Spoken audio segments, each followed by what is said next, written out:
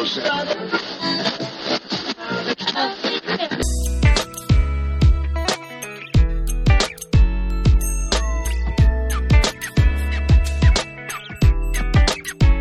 everybody. Welcome to the Pre-Accident Podcast. I'm Todd Conklin, your host. This is part 2 of a 2-part special on a conversation between Jay Allen and myself. So if you've not listened to part 1, you probably should go back and listen to part 1 before you listen to part 2. Although I'm not 100% convinced it would make any difference, it feels like the right thing to say to you guys because, you know, I always want to lead you in the right direction, or at least as close as I can to the right direction. That's what I'm going for anyway. So how are you? How was the week? Good? Anything exciting happen? I'm trying to think what's good going on here. Man, I always try to slow down in the summer. That's my goal because one of my favorite things to do is sit in my front garden. So if you've never been to Santa Fe, the houses are small brown adobe houses. The house is built of mud. And we have a lot of, I don't know what you'd call them, sort of private gardens. So it's common to build a wall around a little outdoor space that's just yours, and then inside that outdoor space, you do things with it. You plant plants, and usually water tolerant or drought tolerant plants that will make it in a place like New Mexico. And then you kind of make that your private outdoor space, and you kind of move from indoors to outdoors for about a half a year, and it's super nice. So I have one of those. I have a little private garden, and I've got Edison lights, LED Edison lights hanging over the top of it, which is really nice. It gives this kind of warm, soft glow to it. And then I've told you before, the great outdoor TV experiment. I have an outdoor TV that is just works like a dream. It just keeps working. I bought the cheapest flat screen TV I could find because I didn't think it would make it through the winter, and it's completely made it through the winter without problems. So now I wish I had a better TV, but it's fine. I mean, it works great. Little sound system out there, some nice chairs, a little fire pit, all that kind of stuff, barbecue grill. That's kind of where I hang out and make things happen. So that's cool. So that's what I've been doing. And then we're really working desperately on this workshop we're going to do in October. So the October workshop, which is in Vegas, which I know some people have, some people it's hard for you to travel to Vegas, but Vegas is a good place for us to have this workshop for a couple of reasons. But we're thinking about doing this 3-day sort of deep dive workshop. One of the days, maybe even 2, we're still talking about it, will be focused almost entirely on investigations. So we're going to really talk about not how to do investigations, because I'm not sure I know how to tell you how to do investigations. Every investigation I've ever done is different. But how to think about doing investigations, and then how to code information, and how to cover information, and how to look and seek and find counterfactuals, and how to actually write corrective actions based upon the analysis from your investigation protocol, and then use those corrective actions not as things to do, but in fact as judgments of need. And we can talk about this in great detail. Well, in fact, we will. We're going to take a couple days to do that for sure. And then the first day, it looks like it's probably going to be a foundations class because there's always a need for that. And I've got a brand new foundations class that I can't wait for you to see. And then after that, there'll probably be some kind of learning class because we need to do that. And that'll roll right into an investigations class. 3 days in Vegas. It's cheap as chips. And if you're interested, you could be a part of it. You'll want to contact Office Todd Conklin at gmail.com. No dots. Just Office Todd Conklin, which will put you in touch with Brent. And Brent can get you signed up and registered and in the class. It's in the Hampton Inn Conference Center on Dean Martin. The one across from the In-N-Out Burger. We've done some meetings there before. It's a great conference facility, and it's a really good location because it's close to the Strip, but it's not on the Strip, and there's no casinos in the hotel. 0. None. So if you want a casino in a hotel, do not stay there. Stay somewhere else. But if you're like me and get a little fatigued with the whole casino thing, it's a pretty good hotel for that. So that's coming up. That's October. The first week of October is when that is. It's Tuesday, Wednesday, Thursday. Details on that you can have. I probably haven't talked about it very much. It's just kind of been formulating. It's been percolating, as it will. And we'll see who plays along with it. There's some people that really want to get involved and help be a part of it. And so I'll give you those names as we get a little closer to it. But mark it on your calendar if you get a chance. So here comes part 2. And part 2, we're going to pick up at why the name pre-accident investigation, which Jay's really fixated on, which rolls into a discussion around Jenga blocks and sort of what this all illustrates and why we did it and what's going on there. And I think you'll find that part of the discussion that Jay and I have pretty interesting. I mean, at least it'll keep your attention, while you're walking the dog.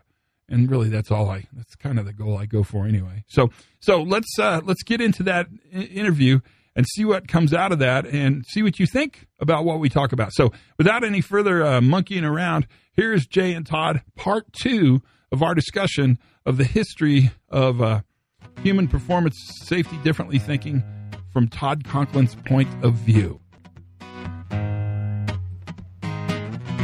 So then now you're going forward. So now we go forward. Now the pre-accident investigation. Now did you choose that name? What was well, let me rephrase that. You chose that name for what reason? What was the purpose behind it? What clicked in your brain that that's what you wanted to do? I thought it had good, it was attractive. The name was attractive. And I thought it would bring in more traditional safety thinkers and be kind of unoffensive and easy for them to grab a hold of. Because even the most traditional, hardcore, behavioral-based safety person can get behind the idea of a pre-accident investigation. And it was built around the idea of sort of this idea of pre-mortems, which we kind of do in the Department of Energy, especially around like high explosives and stuff. Before you did a big, expensive experiment that you couldn't do many times, you would do a pre-mortem on it. And you'd say, okay, what are all the ways this could fail? And then you would actually dig into those. And that was a technique we were really comfortable with in the DOE. And so I kind of went with that name because I thought it would be attractive. Well, then right now, it is a very attractive name, and nobody knew how well this name was going to stick, which this is the fun part. So now we start going a few years down the road, and we're not going to get to better questions yet, because before better questions occurs, you're still teaching and you're still going out to different organizations. But all of a sudden, the idea for the pre-accident investigation podcast occurs. And I look at that because if you go back to your first episode, you're pretty much saying that you were coerced into doing it. And it's not something you really wanted to do. But now we're talking 4 or 5 years later almost now, and you're still doing it. Yeah, at least 5 years. Mm-hmm. Yeah, so that all started with so the book was really getting popular, which again was kind of weird for me. And a friend of mine, my friend Jeff Segler, he said, you ought to, and he's kind of a new media guy. I mean, that's what he is a new media dude. He says, you need a YouTube channel. And I said, well, I don't want to do a YouTube channel because I don't look that good without a shirt.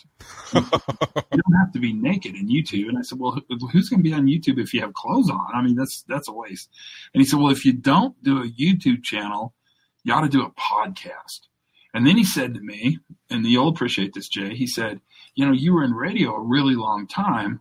A podcast will be really simple for you, and you ought to try it. And so I thought, well, I mean, maybe it'd be kind of fun. And what attracted me to the podcast was the fact that I got to buy a bunch of equipment, a bunch of sound equipment, which I don't know why that was attractive to me, but it was really attractive to me. So I ordered the dream microphone that I always wanted, just in case you're wondering. It's a SM7B. Nice. That's a dreamy. I think that's a great microphone. It is. And then I ordered a little mixer, and I looked up on the internet how to do a podcast, and I was blown away. I mean, I was really surprised how easy it was to actually do. I don't mean easy to do, but how easy it was to get your podcast up and out to the world. And so I started the podcast, and I never imagined, I don't know, like I thought maybe 50 people would listen.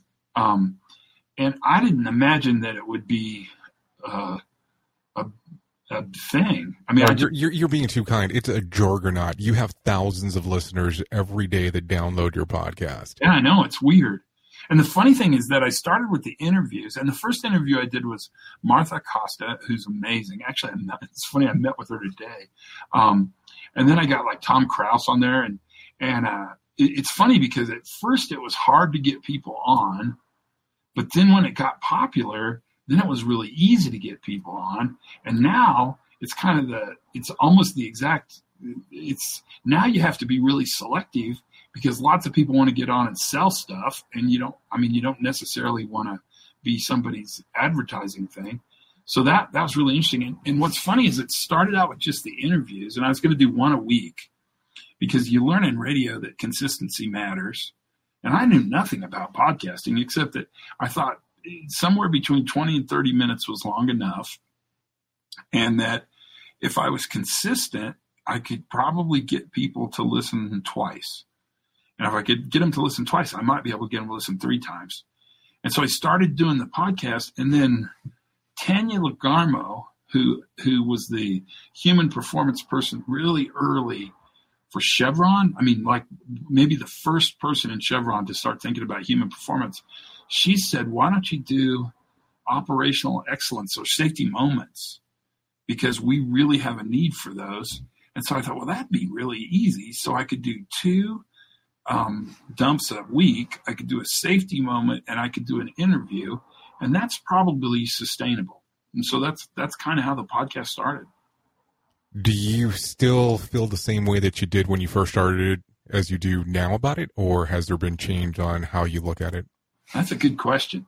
So it's still really fun, and it still doesn't feel like a lot of work. So that's good. I mean, that means I'll continue to do it, because if it's fun to do and it's not a lot of work, I'll do it. It's also pretty easy to get people on, so that makes it a little easier. And I like it. I feel like it's something I'll continue to do for a while, as long as it has value. I do think it's interesting in that a lot of people listen to it. And so I think it is it's doing exactly what I wanted it to do, which is really build a sense of community among the safety professionals and reliability professionals, really, who are thinking these new ideas. Because at first it was pretty lonely, and you would have these ideas, and you'd go to an ASSE meeting at the time, and you'd be the only person in the room who didn't think that looking at worker behavior for unsafe acts was valuable. And so you needed a place to go where you thought, oh God, there are other people that are thinking the same thing I'm thinking, and we need to build community with those people. And it's been pretty helpful. I mean, and so that was my goal. And at first I sold advertisements, kinda. I mean, not really. But I had an advertiser or two at first, because it was a way to buy the equipment, because I just never imagined this would be a thing to invest in. So I thought, well, if I have to buy this microphone, which costs, I don't know, what does one of these cost? $300 or something? Mm-hmm. Yeah. We'll go on the light end. Yes, absolutely. No, then I need to sell an ad. And then somebody told me, I don't know, I was out someplace and they said, take those ads off. That's stupid. And I thought, well, I don't really need to. I mean, I already paid for the $300 microphone. I might as well just take the ads off. So I just took the ads off. And in a way, Jay, that's been really interesting, because that gives you a certain amount of freedom too, because I don't really have to make anybody happy. And some podcasts really make people angry. Like there's a guy in Australia who hates me, but I think that's kind of fun. Well, you have to also understand, for what you tell people, you're not the most loved individual because of the concepts that you're bringing up. So know that. Well, and they're controversial. They're less controversial now than they were 15 years ago. They're even kind of less controversial now than they were 5 years ago. Oh, absolutely. Now, let me ask you just a strange question. We're going to get to better questions here in a moment. But if you were to retire tomorrow, do you feel that you would continue with the podcast? Yeah, probably. Does it bring you that much joy? Yeah, it's pretty fun. I like it. It's really fun when you get to talk to people. I mean, it's fun. You must like doing it, don't you? I love doing it. I've committed so much time to this, and of course, the radio station, which that you're on, we re-air your podcast like it's a standard show. Oh, that's good. I think that's good, and more the merrier, man. I'm amazed at how much good stuff people have to say. Like almost every time I've talked to a person, I try to just have a conversation. Like I don't do pre-questions, and I don't call them and rehearse stuff. No. I basically I connect with them, and then I hit record. I try to hit record immediately, so that even when we just start talking, we're recording. And then I just try to have the conversation. I never want to talk about what we're going to talk about beforehand, because then we will have had the whole conversation in preparation to have the conversation, and the second time's not as good. And I'm kind of amazed at just how much, there's just been a ton of really interesting stuff, and I've learned a ton from what people have to say. Well, I think it's funny that you mentioned that, because there's been times that we've been on the phone where you're like, don't talk about this to me because we're going to talk about it on the podcast. No. I know exactly what you mean. Yeah, you don't want to have the conversation, because some of the magic is just in having the conversation. I mean, it's the first time you have it, that's kind of when these really fresh, kind of green ideas squirt out, and then they become really interesting to think about. Absolutely. So right now, let's go into 2016, and it's July right now. So you decide that it's going to be the release of Pre-Accident Investigation, Better Questions. Better Questions, yeah. So what are you thinking between 2012 into 2016 that you'd see the need for better questions? I start to realize that human error is not very interesting. In fact, it's so normal, it's kind of boring, and it's never causal. And I start to realize that the most important group that changes in this new view of safety differently, is not the workforce, the guys at the coalface, they kind of know all the stuff. It's leadership. And then I start to realize, really organically, I mean, I think I knew this all along, but I never saw it anywhere, and I never really studied it academically. I start to realize that the power in facilitating change is not in the answers. The power in facilitating change is in the questions. And that if I can get leaders to ask better questions, then the rest of it, the answer part, is really, really, really simple. And so I start to put my emphasis on how leaders ask questions. Maybe a better question is this, or a better statement is this: what leaders ask when they ask those questions. And now I'm at a point, I mean, this is back when that book is written, when I'm relatively convinced that the response that leadership has to failure is everything. And what's funny is that in the early stages of human performance, and this is where Tony Machar and I get a little bit crosswise, I would actually suggest that the IMPO stuff and the early DOE stuff was written towards the focus of fixing the worker. What I started to realize is that what we want to actually put our focus is on actually changing the way leaders lead for resilience. And that's when Better Questions becomes really an important part of it. And I write Better Questions mostly out of a desperate need to get people to sort of understand that if they want different answers, they have to ask different questions. And that's when sort of I come up with the idea that the enemy of the question is always the answer. And that answers actually do something really, really negative. And that is that answers actually stop inquiry. And the moment we stop inquiry is the moment we stop being resilient. So are you thinking about learning teams during this time also, as you're writing this? We've been thinking about learning teams a lot. Now, I should tell you that learning teams, I never saw learning teams as anything other than just a tool. And in fact, when they first started, they would have been in the toolbox, the book 2. They wouldn't have been in book 1, because I just saw learning teams as a way to put together an ad hoc, worker-centric group of people to understand and explain some kind of operational phenomenon, either success, failure, near miss, close call, good catch. And we use learning teams. We put learning teams together at Los Alamos because we got together and had a meeting where we had a bunch of really smart guys with the best intention have an accident. And my big boss, the director of the laboratory, said, wouldn't it be great if we could just bring these people into a room, shut the door, and say, what the hell happened? And I said, well, I don't understand. I can't think of even one reason why we couldn't do that. In fact, let's do it. Did you have HR approval first? Well, we didn't ask for HR approval. I mean, it's funny. We didn't think of it. We didn't think of it as an intervention. We thought of it as really a data collection tool. And so because it was a data collection tool, we never saw it as a formal activity. It was just something you do in order to get to better understanding of the operational phenomena, the operational upset. And so we never saw it as we never contacted legal, we never contacted HR. It was just something we did. And we started doing them. And of course, I mean, the story kind of writes itself. The guys loved it. I mean, they loved it. And because they loved it, we got really good data. And the next time we had something happen, the boss said, "You can do that again." So we did it again. And then the next time we did it again. And then I needed to train somebody else so they could facilitate doing it. So, because I wasn't enough. And then pretty soon we decided we didn't really need facilitators. We just kind of needed to go. And then pretty soon they just took off.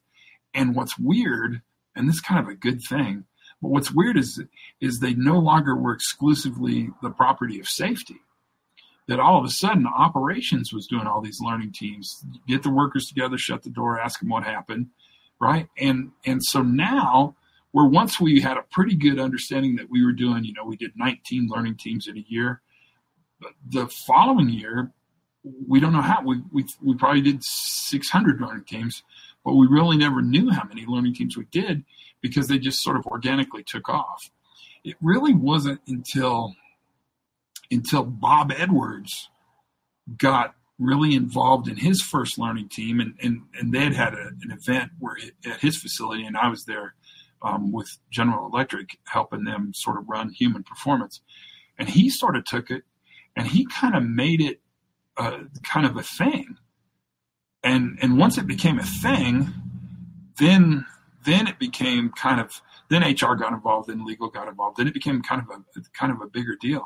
And I remember cautioning Bob. I kept telling Bob, learning teams they're just a tool. They're a tool to help facilitate human performance. And he kept saying, yeah, that's true, but they seem to be more than that. And he was right. I mean, they definitely were more than that. And that kind of sort of set the stage for better questions, because you really do figure out pretty early. I shouldn't say it that way. You do figure out, I don't know if early is the right answer, but you do figure out that the power in our business is not in having answers. Answers are not that terribly important. The power in our business is asking the right questions. Now, I had to tell you that Bob has taken this book and actually ran with it as his own.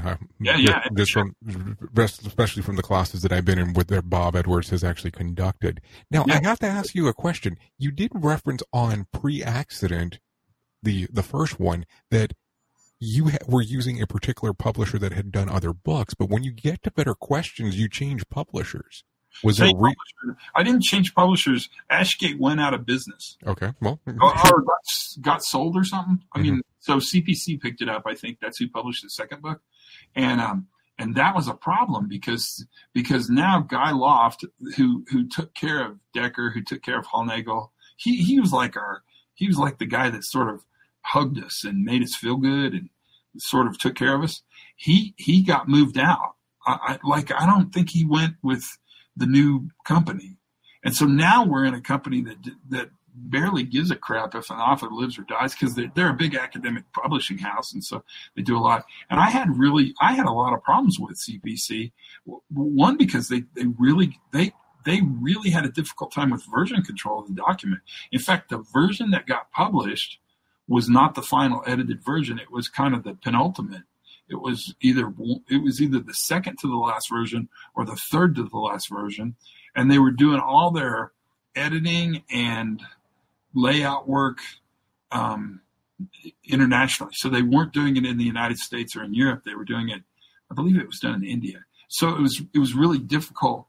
That book kind of bugs me because there's a ton of errors in it that I don't think I corrected all of them because I never correct all the errors, but a lot of the really significant errors were pulled from that, but the wrong version got published. So that was kind of a drag. But I think they've redone it. So I don't know. The one thing you should know, Jay, is you never go back and read books you write. Well, I don't know. You've recently read them. I've been reading them all. It's super boring when you read them on Audible. Well, let me ask you a question, because when it comes to the Jenga setup, I was always under the impression that you had watched The Big Short and it got you excited. And then apparently I'm wrong, because of how far back this goes. Oh, yeah, no, I think The Big Short watched me is what I think happened. It seems that way for sure. So we started using this. So this is going to introduce a guy named Roger Cruz, who's great. I love Roger. I haven't talked to him in a long time, but Roger. So we used Jenga in the early human performance classes, but we used it as a team building exercise where we used Jenga and we used skewers like you'd use for barbecuing, those pokey skewers, and we would have people do exercises where they had to remove the Jengas, and it was kind of a fun little team building thing we did. But out of that, we started actually thinking about Jenga not as a team building exercise, but really as kind of it's not really a model, but sort of as a representation of complexity. And once we realized Jenga represents complexity, then when we would do an exercise where we would identify all the conditions that were present in order to make a failure be successful, then I started pulling Jenga to kind of build this sort of visual metaphor of what a complex system looks like when it's really, really brittle, when it's really fragile. And so we ran that Jenga exercise really early. Roger and I did it. Shane always had Jenga, but Shane kind of used them differently. He used them kind of as a game. We started using Jenga to really represent complexity. And then Bill Rigo got together at Savannah River, and he started bringing Jenga and dominoes. So he could show a complex system and a linear system, and those are really actually two very good visual metaphors for either of those systems. And that became really a big part of the way we did the instruction. And so the first book, the Jenga Stack, just made sense because we wanted to illustrate the complexity. And gosh, we've been doing Jenga a really, really, really long time. And other consultants and stuff had picked up on it pretty quickly, and it got a lot of legs, but kind of nobody was doing it they weren't doing it at all like we were doing it at first. But again, we didn't really think anybody else would ever look at this stuff. I needed a way to take a room full of physicists, PhD physicists, and illustrate to them the difference between the Newtonian classic scientific understanding of the universe and the more holistic, complex, adaptive understanding of the universe. And the Jenga Stack really carried a lot of water easily, and it was a great and really powerful way to kind of end the class, because you'd pull the last Jenga and knock the stack down, and then you'd ask this question, like a room full of MIT PhD engineers, you'd ask them, is this last Jenga the root cause? And they'd all say, no, it's a collective sort of failure. This is a complex failure. And we'd actually show the complexity through the Jengas. Hey, everybody. So what'd you think? So you want to know how the sausage is made? Well, I think this is going to actually be a 3-part episode, because there's still 27 minutes left and we're done. We're out of time. And if I hold true to the half-hour thing, I got to hold true to the half-hour thing. So everything I said at the beginning of the last episode and the first part of this episode is a lie, because we're going to go to a surprise third part to this story, because I think the third part, I was going to just cut it out, but actually I think it's kind of interesting because he asked some really interesting questions about, well, for instance, giving stuff away for free. So hold on. Next week will be part 3, and we'll get to the conclusion of this. I promise. I really do promise we'll get there. I think you'll find it interesting, so just be patient with me. Learn something new every single day. Have as much fun as you possibly can. And for goodness sakes, you guys, be safe.